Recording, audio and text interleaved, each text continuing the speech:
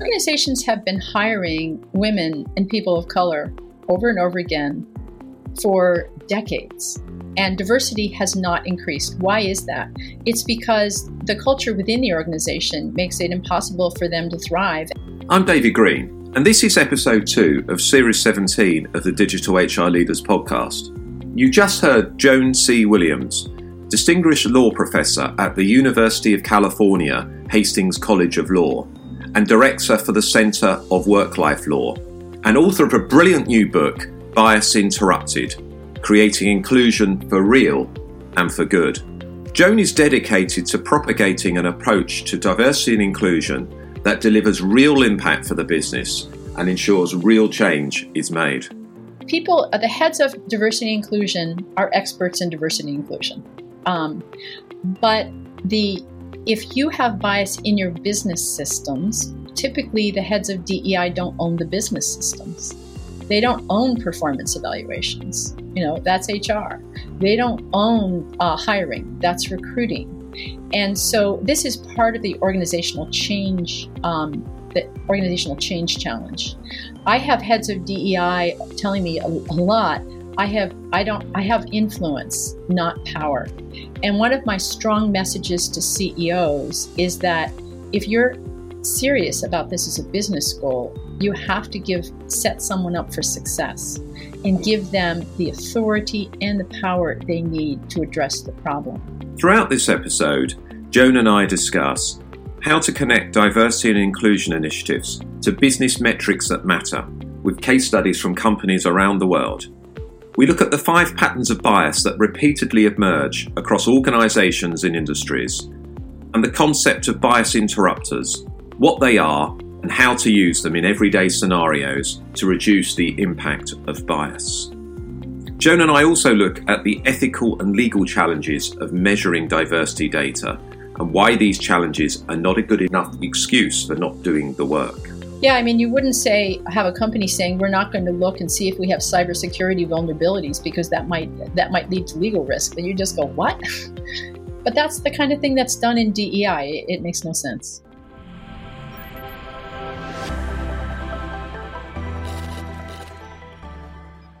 Today, I'm delighted to welcome Joan C. Williams, Distinguished Professor of Law at the Hastings College of Law at the University of California, and the author of an eagerly anticipated new book, Bias Interrupted, Creating Inclusion for Real and for Good, which is published in November to the Digital HR Leaders podcast. Welcome to the show, Joan. It's great to have you on. Can you provide listeners with a brief introduction to you and your work? Yes, well, I'm a law professor in San Francisco, and I've studied social inequality for pretty much 40 years. And what this book is designed for people in organizations that have been working to create diversity and inclusion, many of them for over a decade, but sadly have seen very few results. This book is a roadmap to actually produce results. And the book, I believe, is out on the 16th of November, which is in a few weeks' time, and is available to pre-order now. Indeed. What's the key messages that you want to leave readers with, having read the book? The key message really reflects this. If a business had a problem with sales, they wouldn't address it by holding a series of deep, sincere conversations about how much everybody values sales and declare National Celebrate Sales Month and expect anything to change. That's just not how businesses do things. But unfortunately, a lot of diversity and inclusion efforts have been essentially that. When businesses have problems with sales, they use evidence, metrics, and persistence to solve the problem. And to solve diversity and inclusion problems, you have to use those same business tools. Because if a business has a problem with diversity and inclusion, typically it's because subtle forms of bias are constantly being transmitted day after day after day in the business systems. And people are going to have the best intentions in the world, but if those business systems remain unchanged, the business is going to remain unchanged. And that's what we've seen. In the book, you actually pose a number of questions which you describe as unspoken. And a lot of our listeners are working in HR roles, maybe in diversity and inclusion roles within organizations. In some respects, what we say in this discussion is we're preaching to the converted a little bit. We're going to talk about ways about how they can really get buy-in as well. But some of these unspoken questions are probably questions that they might get sometimes from very senior business leaders. So I thought we'd tackle a couple of these now, and just you give your response to these, and maybe help guide our listeners around what to do when they get these questions. So maybe the first one is, why do some groups need to be politically savvier to succeed? This reflects two of the 5 basic patterns of implicit bias that commonly play out in organizations.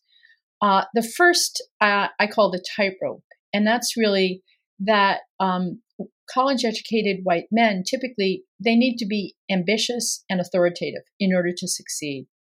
But every other group has to find ways of being ambitious and authoritative that's seen as kind of appropriate by white men. And that's harder. That's harder because, for example, just to give one example in the U.S., Latinas in the U.S. often are called feisty. Now, feisty is a super interesting word. It basically says you're behaving in an authoritative way and I'm finding it cute. So you have to find a way to be authoritative that actually is coded by the recipient as authoritative. That's harder. That's one way in which some groups have to be politically savvier than others in order to succeed. And the other way is really obvious. It's just if there are open racial stereotypes that people have to be savvier in order to succeed. For example, a common stereotype of Asian Americans is that they are really great at technical tasks, but not really for leadership. And so they often find that they get kind of stalled in technical roles, but find it very difficult to gain leadership roles. And they have to kind of be politically savvy and work behind the scenes in order to make that happen. And in a way that, white men also have to be politically savvy to go into leadership, but often there's kind of a presumption they're a pretty good fit. And so they have to end up often being less astute in order to smooth their way. Yeah, and some of the other questions that you talk about, and again in the book, I'm sure you get it. Isn't it natural? And I hear this from people in companies that I've worked. Isn't it natural and inevitable that people who work harder go further? It sounds that's not the case.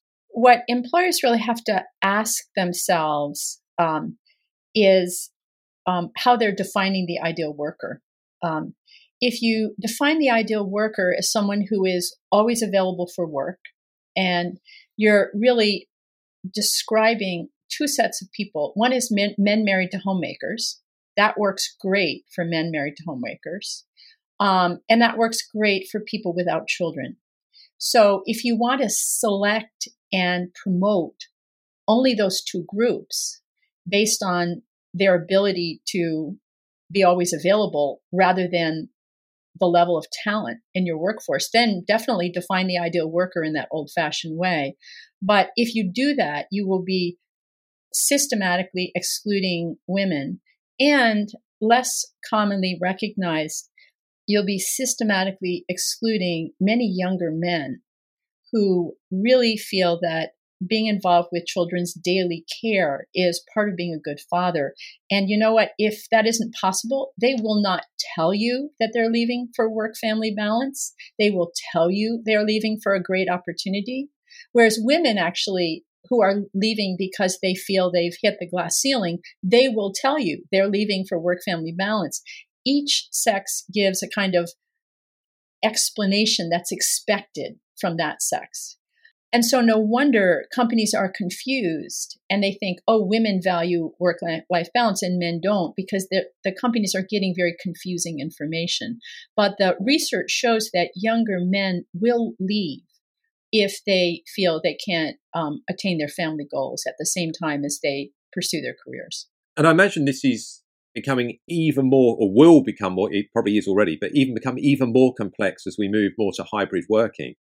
We've got to be careful that people who maybe work more remotely more often aren't penalized versus those that are in the office. You almost get presenteeism, I guess. Or That's very astute, David. That is one of the challenges. The transition to hybrid work can really enhance diversity because studies show that men and women actually prefer a hybrid work at the same rates, but more women prefer full-time hybrid, full-time remote than men do. In the US, it's also true that people of color, especially African Americans, prefer remote work.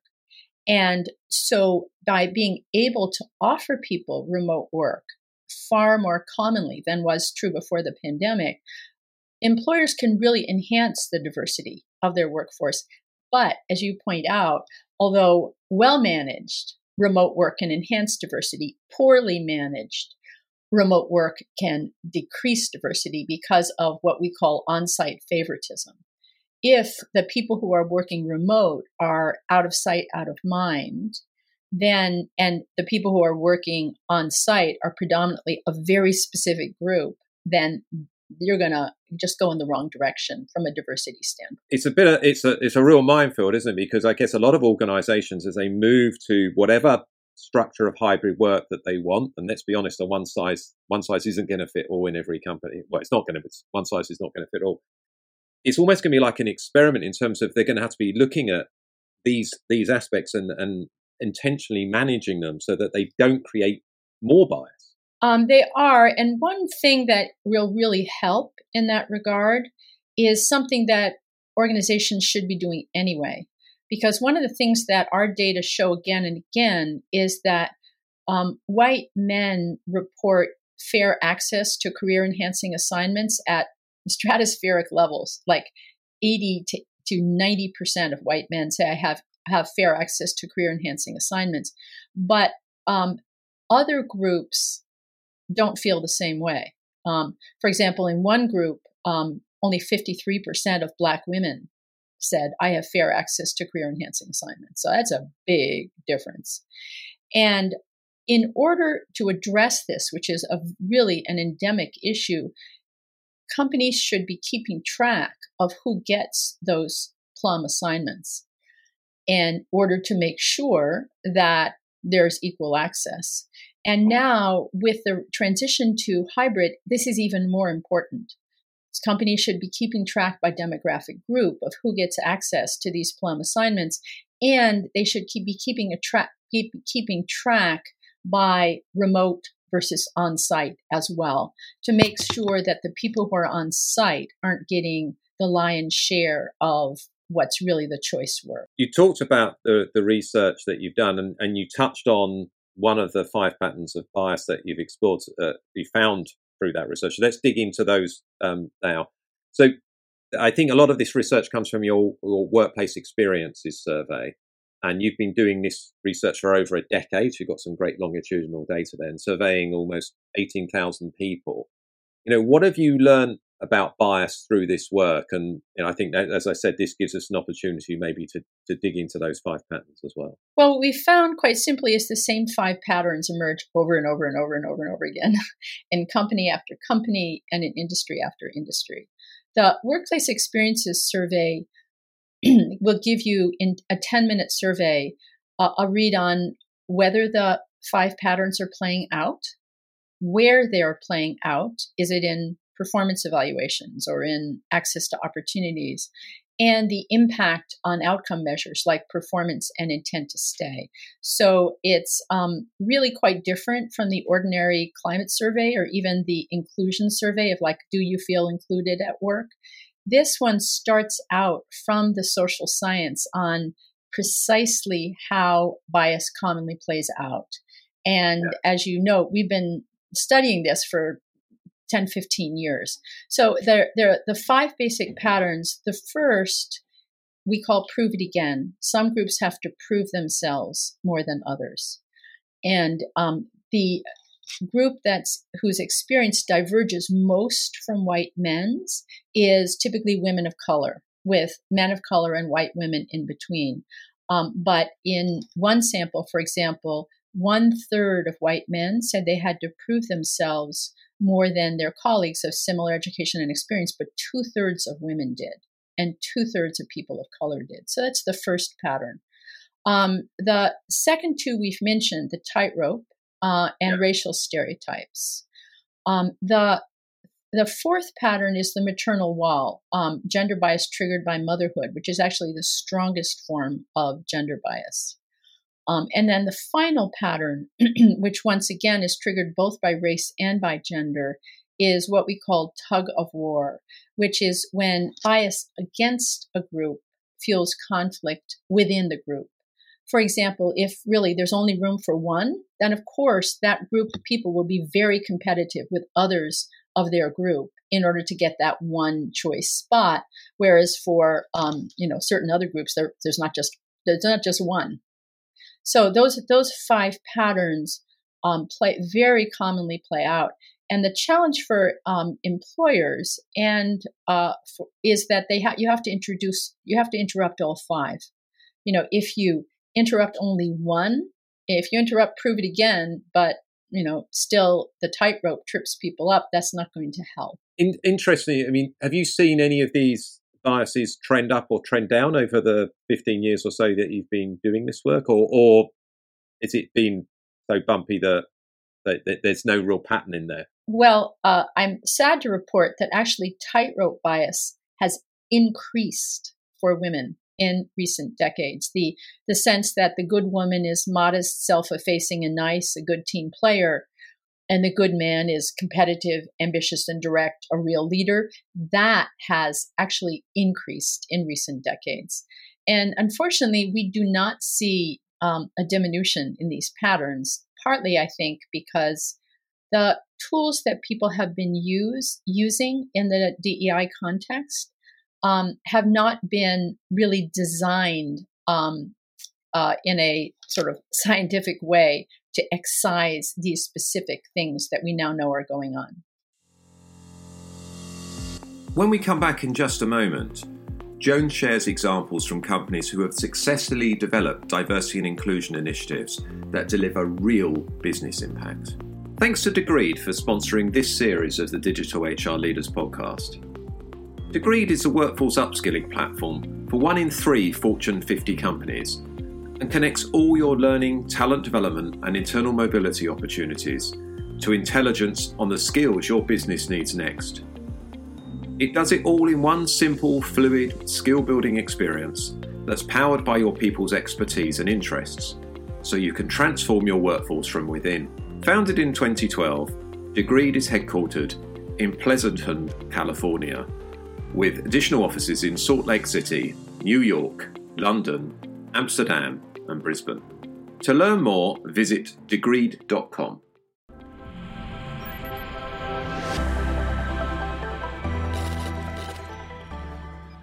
Welcome back to this episode of the Digital HR Leaders podcast with Joan C. Williams, distinguished law professor and author of a brilliant new book, Bias Interrupted. Now, back to the conversation.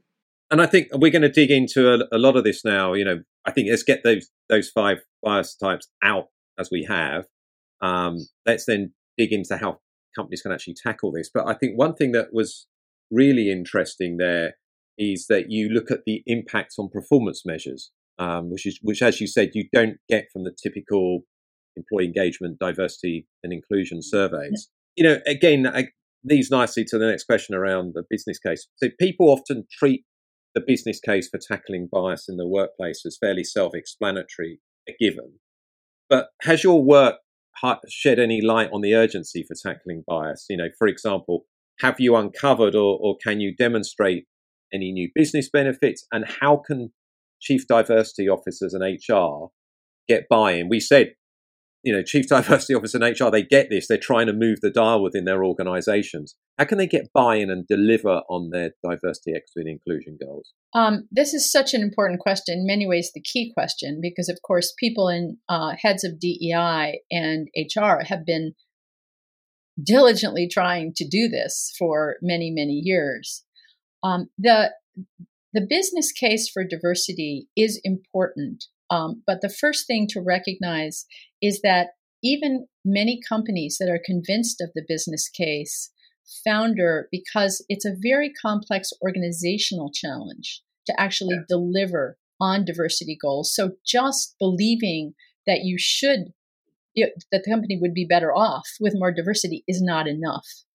But it is important that the CEO understand and be able to articulate many, many times, as Cotter has taught us, what the business case is. And I give examples in the book. For example, in Clorox, the head of DEI worked with employee resource groups to open up new markets among Asian Americans and among Latinos in the United States for Clorox's products, because they understood that people at Clorox from those groups understood what kinds of products their communities would buy. That is a really good example. You have to be very concrete in the business case and say, not in general, companies make more money if, but this is how diversity is crucial to our mission. And I give many more examples in the book.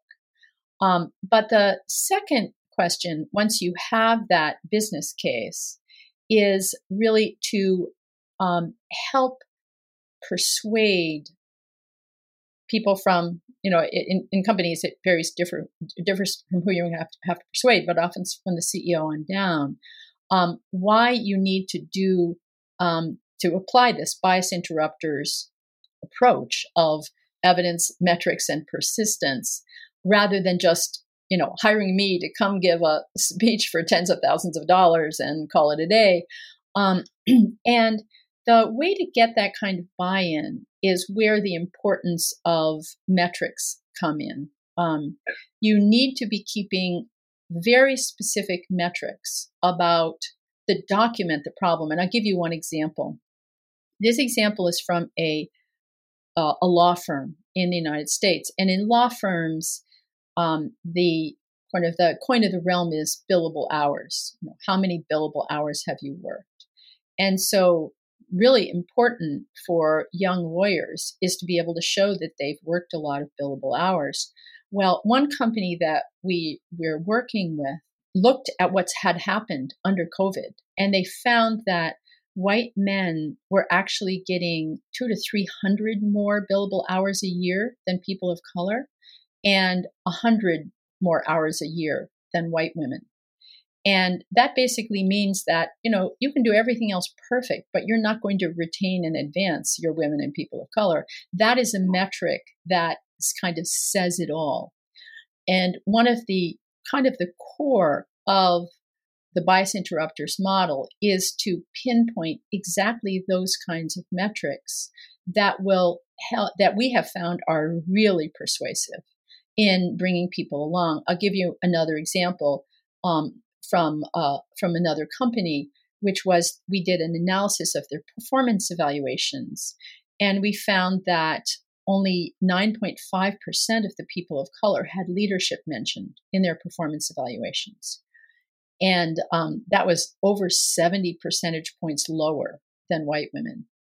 And so we did a really simple bias interrupters intervention. We redesigned the performance evaluation form, and we helped them develop a 1-hour training. And we had absolutely dramatic results because, again, we started out with the evidence. In year 2, 100% of the people of color had leadership mentioned in their performance evaluations, and that predicted promotion. So you have to develop, this is the power of evidence and the power of metrics. Suddenly you're not talking about some vague thing that might or might not exist. When you have the right metric, people see in black and white, oh, we have a problem. Even if someone's got a hypothesis or an opinion, let's get some data to actually evidence that. Absolutely. In this case, the last case there, you said it highlighted clearly a big problem. So let's make the intervention and let's measure the impact that it has. And that's quite a big impact. And that's how to build, that's how to get buy-in, is by figuring out what that metric is. And the book will provide a lot of guidance, and then gathering that data. And in terms of the work that you do, I mean, the stuff I read about bias, people talk about conscious bias and unconscious bias. Are you looking at both, and maybe you can address that in why do typical approaches to tackling bias in the workplace fall short? And I don't know if it covers both those types of bias. I just don't think that's a useful distinction.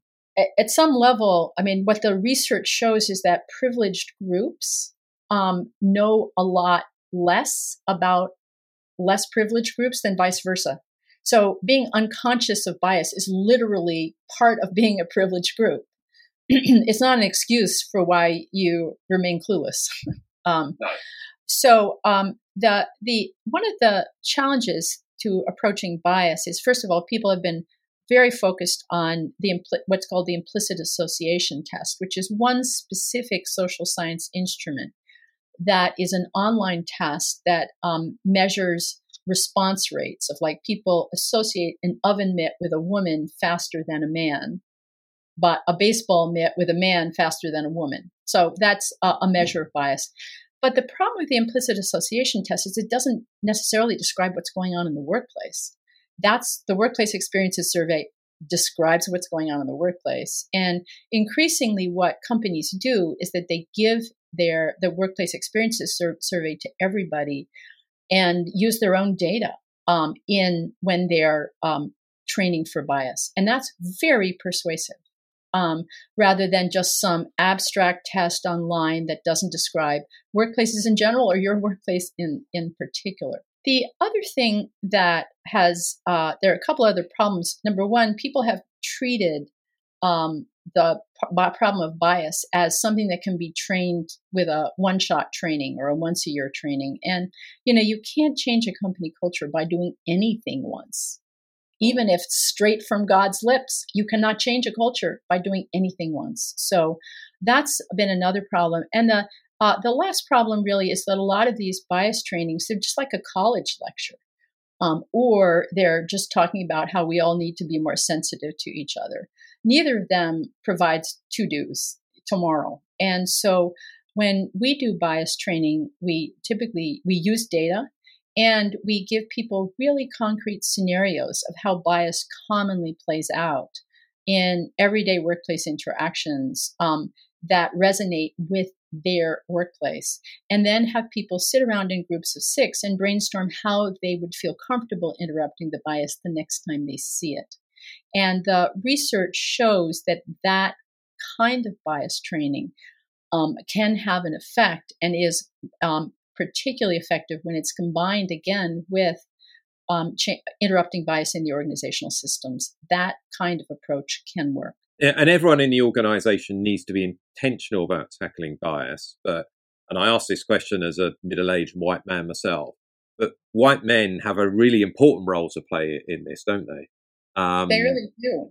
Yeah, I mean, it's not about letting others do it. You've got to get involved and highlight some of these challenges, because particularly, as you said, a lot of these white men are in leadership roles. They've got a really important role to play. I mean, what would you say to a white man in an organization who knows there's a problem, but maybe is a little bit too afraid to get involved because they think that they don't understand the challenges enough? Well, I would say read the book, because then you'll understand what's going on. What one of the basic messages of the book is that, we like to think that our organizations are meritocracies.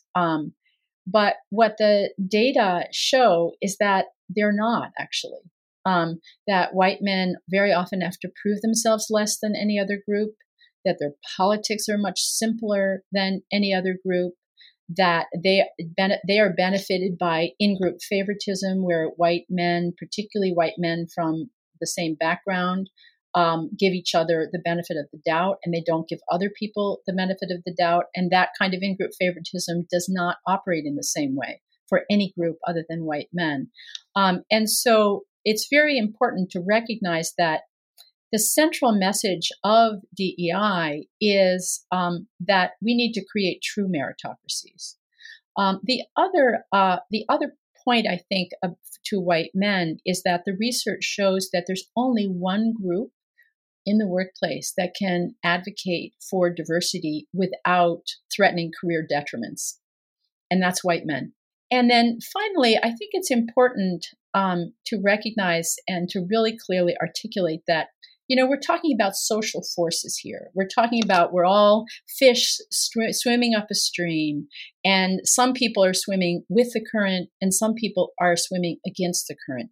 But social forces aren't everything that makes a human life.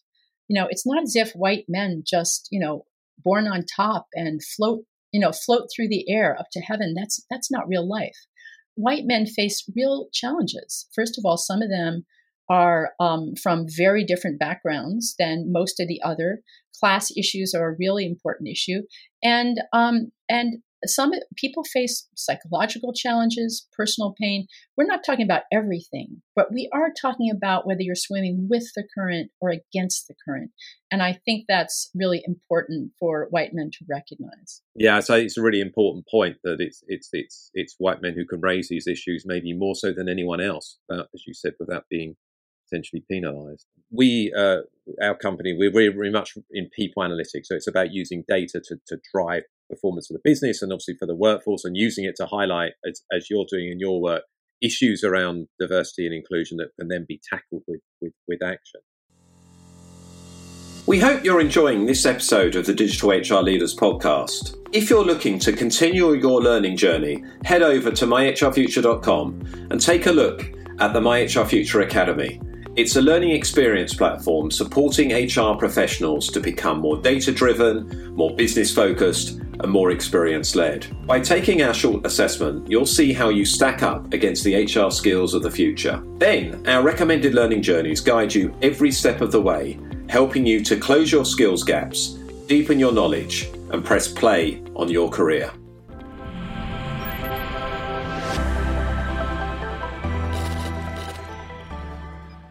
Now let's go back to the conversation with Joan, where we'll discuss the influence of workplace networks on inclusion.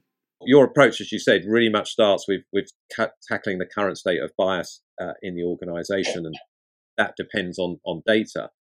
What are can you tell us a little bit more about the 4 key points where we have to measure progress and how organisations should go about this? It's not just about hiring, which is a lot of the answer that I hear. Yes. Organizations have been hiring women and people of color over and over again for decades, and diversity has not increased. Why is that? It's because the culture within the organization makes it impossible for them to thrive, and they leave over and over and over again. Hiring is really important, and there are still some industries that have to work really hard to hire proportionate numbers of women and people of color. And for that matter, people from blue-collar backgrounds, because again, class is very important here. But they also, and there's a full set of bias interrupters in hiring.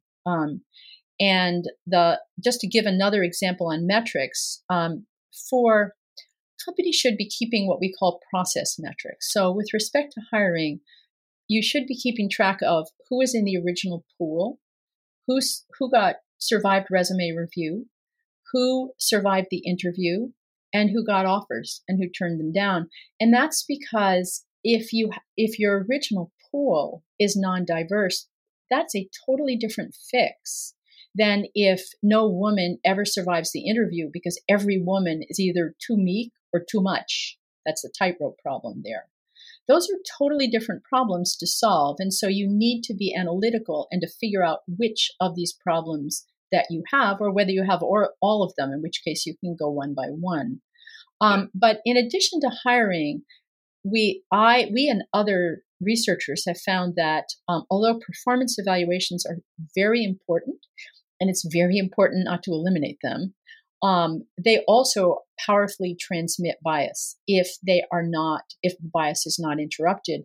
Luckily, we have open access online at the Bias Interrupters webpage, a simple 2-page document that, when read out loud, we found increased the performance evaluations of white women, Black women, and Black men. And that takes less than 10 minutes, probably 5. So there are effective ways to interrupt bias in performance evaluations, but if you're not doing them, you probably need to think about doing them. Then we've talked also about access to opportunities, and that's women of all races tend to do more of what we call the office housework, the non-promotable tasks. And so there's also a toolkit online for interrupting bias in assignments. And then in many ways, comp is the easy part, because interrupting bias in comp, that's just a math problem. And it's a math problem that Salesforce solved and many other companies have solved. There's companies around that can look at your comp and see if there are untoward patterns. And so what companies need to do is to really figure out where this bias is playing out and to use evidence and metrics to attack it where it is. And had your work sort of touched on looking at networks within companies? So, homophily, for example, looking at homophily and also maybe looking at promotions and looking at networks of, let's say we just look at gender at the moment, networks of male employees at a certain level versus female employees at a certain level, and the impact that they may or may not have on who gets promoted. Have you looked at sort of networks as well? Yes, networks are, it varies from company to company, but in many companies, who gets promoted depends on who's in the right networks. And as you point out, homophily is really a fancy name for just the simple principle that like attracts like. The single strongest determinant of who is in your social network is similarity. And in most companies, white men from college-educated families are dominate at the top. In the default mode, who is going to be in their networks is other white men just like them. The research also shows that white men who have what are called entrepreneurial networks where they know a lot of people from different groups. It's called the strength of weak ties. They don't know these people well, but they have a very broad network. Those men tend to get promoted early. But the research also shows that women with identical networks don't get promoted early unless they have a sponsor, someone who is willing to spend their political capital to help the woman. And so networks and sponsorship programs are very important. Now, often, if they're the only thing that a company is doing, that's not going to be effective. But as part of an integrated approach, an effective sponsorship program will often be very important, especially for access to opportunities. It seems that, one of the questions that we get is, what data should we be looking at to support our efforts around diversity and inclusion? A lot of what you said, that data is available. It's just a case of getting the right metrics, as you said, understanding what the problem is, if there is a problem, and then actually taking action on it, which is, I guess, classic use of data and metrics. It's just, it's just analytics, data analytics. We do it in every other field. One of the things that is flagged in the book is that sometimes when people in HR, DEI try to get these data points, they get pushback, at least in the United States, from lawyers. And we actually have heard the same thing about lawyers in Europe, saying, oh, we couldn't possibly collect that data because the legal risk is too great. And actually, in the forthcoming issue of the Harvard Business Review magazine, I report on how to keep diversity metrics while controlling for legal risk. And so that should be out in probably December, maybe February. But it's very often in the United States, you have kind of a mid-level in-house lawyer stopping the head of HR in her tracks. And the bottom line is that, there is some risk to keeping these metrics. There is some risk in not keeping them. The risk is that the first time you'll ever find out you have a problem is in a plaintiff's class action brief. But and companies typically have protocols for keeping sensitive information and handling it. And this is the same as every other sort of sensitive information. And if a company's not willing to shoulder any risk for its diversity and inclusion efforts, it's just learned something important about itself.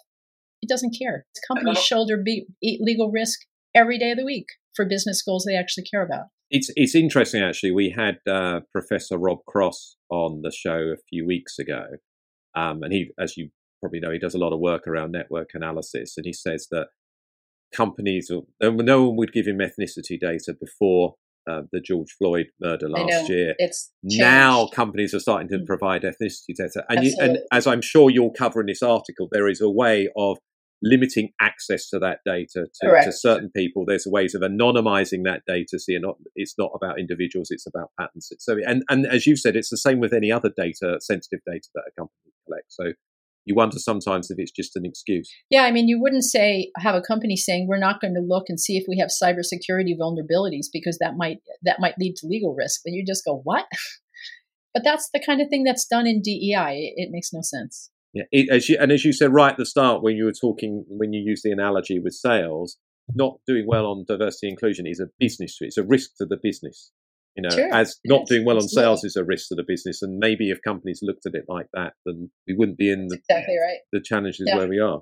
We talked a little bit about how HR can get buy-in for diversity and inclusion goals and get the support of business leaders. How can HR and diversity and inclusion departments work together so we interrupt bias in some of the basic business systems? People, the heads of diversity and inclusion are experts in diversity and inclusion. But if you have bias in your business systems, typically the heads of DEI don't own the business systems. They don't own performance evaluations. That's HR. They don't own hiring. That's recruiting. And so this is part of the organizational change challenge. I have heads of DEI telling me a lot. I have influence, not power. And one of my strong messages to CEOs is that if you're serious about this as a business goal, you have to set someone up for success and give them the authority and the power they need to address the problem. Now, whether that's going to be the head of DEI has power in conjunction with the people who own performance evaluations to interrupt bias in them, or whether it's going to be the head of HR, or whether it's going to be the head of ops, that's going to vary from company to company. But the strong message to CEOs is just hiring a head of diversity and inclusion and giving her money for programming.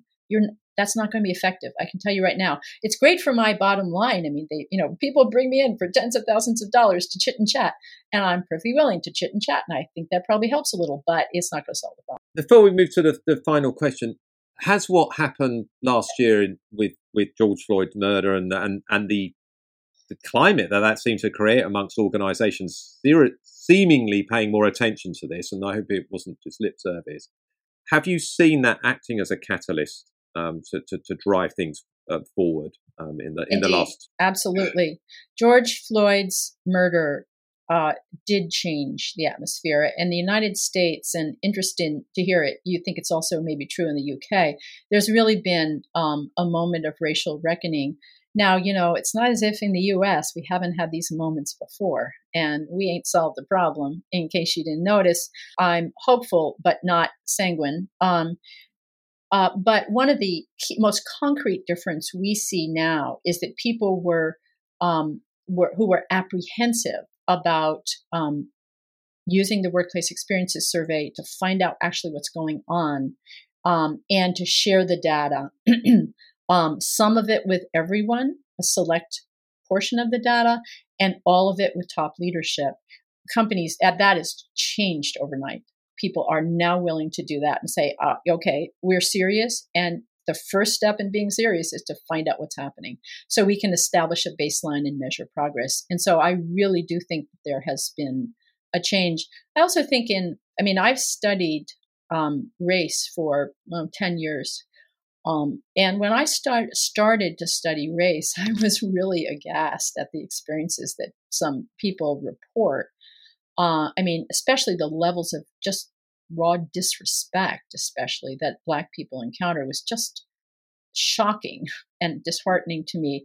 And I think many more white people now have come to the realization of just what it's like to try to navigate these workplaces as a person of color. I'm hopeful there too. Good. Well, hopefully, if we were to talk in 2 or 3 years' time, that kind of progress has been sustained and hopefully extrapolated as well. So, if I can add one other point, David, I think one of the things, another issue I've worked on for decades is how the impact of motherhood on women's careers and the impact of caregiving on people's careers. And I also think that the last 2 years have really brought that home in a very important way. And before, that was just like, oh, women make different choices. This has nothing to do with the workplace. And I think there's far more recognition now that no, when women leave their jobs, it's often that they're driven out. It's not that they're cheerfully opting out. So I think that has also changed in the last couple of years. Good. So moving to the last couple of questions, Joan. So we're asking this question on everyone in this series, but I think you can probably tackle it from the lens of tackling bias. How can HR help the business identify the critical skills for the future? And as I said, maybe you can tackle that from a lens of tackling bias and what skills do the workforce need to do that? I think that HR needs to understand and communicate exactly how bias plays out in everyday ways. For example, other people get credit for ideas I originally offered. Much lower levels of white men say yes than women or people of color. Women tend to get interrupted much more than men do. When the behavior that in a white man would probably be seen as a career-enhancing passion for the business may be seen in a black man as intimidating, or in a white woman as evidence that she has sharp elbows. These are really, really concrete things that happen every day. And it's not enough just to provide an abstract description of like the cognitive bases of bias. That's interesting, but it's a college lecture. You need to explain to people precisely what's happening on the ground and then provide a forum where they can work with their colleagues to say, this is how I would feel comfortable interrupting this. And it's usually not going to be, to use Google's phrase, calling out the bias. That's bias. Most people aren't going to do that. Most people have other ways to spend their political capital. What they need is low-key, cordial ways that nonetheless interrupt the bias seamlessly without antagonizing everyone. And that's really what we have found that if you give people those ways, or more precisely, if you allow them to explore those and find those ways with their colleagues, they are just phenomenally relieved that they finally know what to do. Great. And finally, is there a question that I should have asked you but didn't? I think you did a pretty good job, personally. Well, that's very kind of you, Joan. And I think what you've really done over the past 40 minutes or so is I even more want to read the book, because I definitely want to get to some of the points that you touched on over the last 40 minutes. So thanks very much for being a guest on the Digital HR Leaders podcast, Joan. Can you let listeners know how they can stay in touch with you, find out more about your work, and follow you maybe on social media if you do that? Yes. Well, I'm on Twitter. I'm at Joan C. Williams. My webpage is joancwilliams.com. And then I would strongly urge them to look at the Bias Interrupters website. That's www.biasinterrupters.org. And that provides some of the tools that I've talked about today, which are open access and free to use and proven to be effective. So they've been used, throughout the world and accessed more than 250,000 times. So I would really recommend people check them out. Thank you, Joan. And of course, Bias Interrupted is out on the 16th of November. So if you're listening to this podcast before the 16th of November, it is available for pre-order. So probably through Amazon or any bookstore. So Joan, thanks so much for being on the show. Really enjoyed our discussion, and look forward to reading the book. Thanks, David. I appreciate the opportunity. Thank you for tuning in to this episode of the Digital HR Leaders podcast. I hope you enjoyed it. If you did enjoy listening, please do rate the show on your podcast app and share it with your friends and colleagues via social media. We rely on your feedback and support to keep being able to make the podcast. For more from us at Insight 222, be sure to subscribe to the podcast and our weekly newsletter at myhrfuture.com. Next week on the podcast, we'll be speaking to Janice Burns, Chief People Officer at Degreed. Until then, stay safe, stay well, and take care.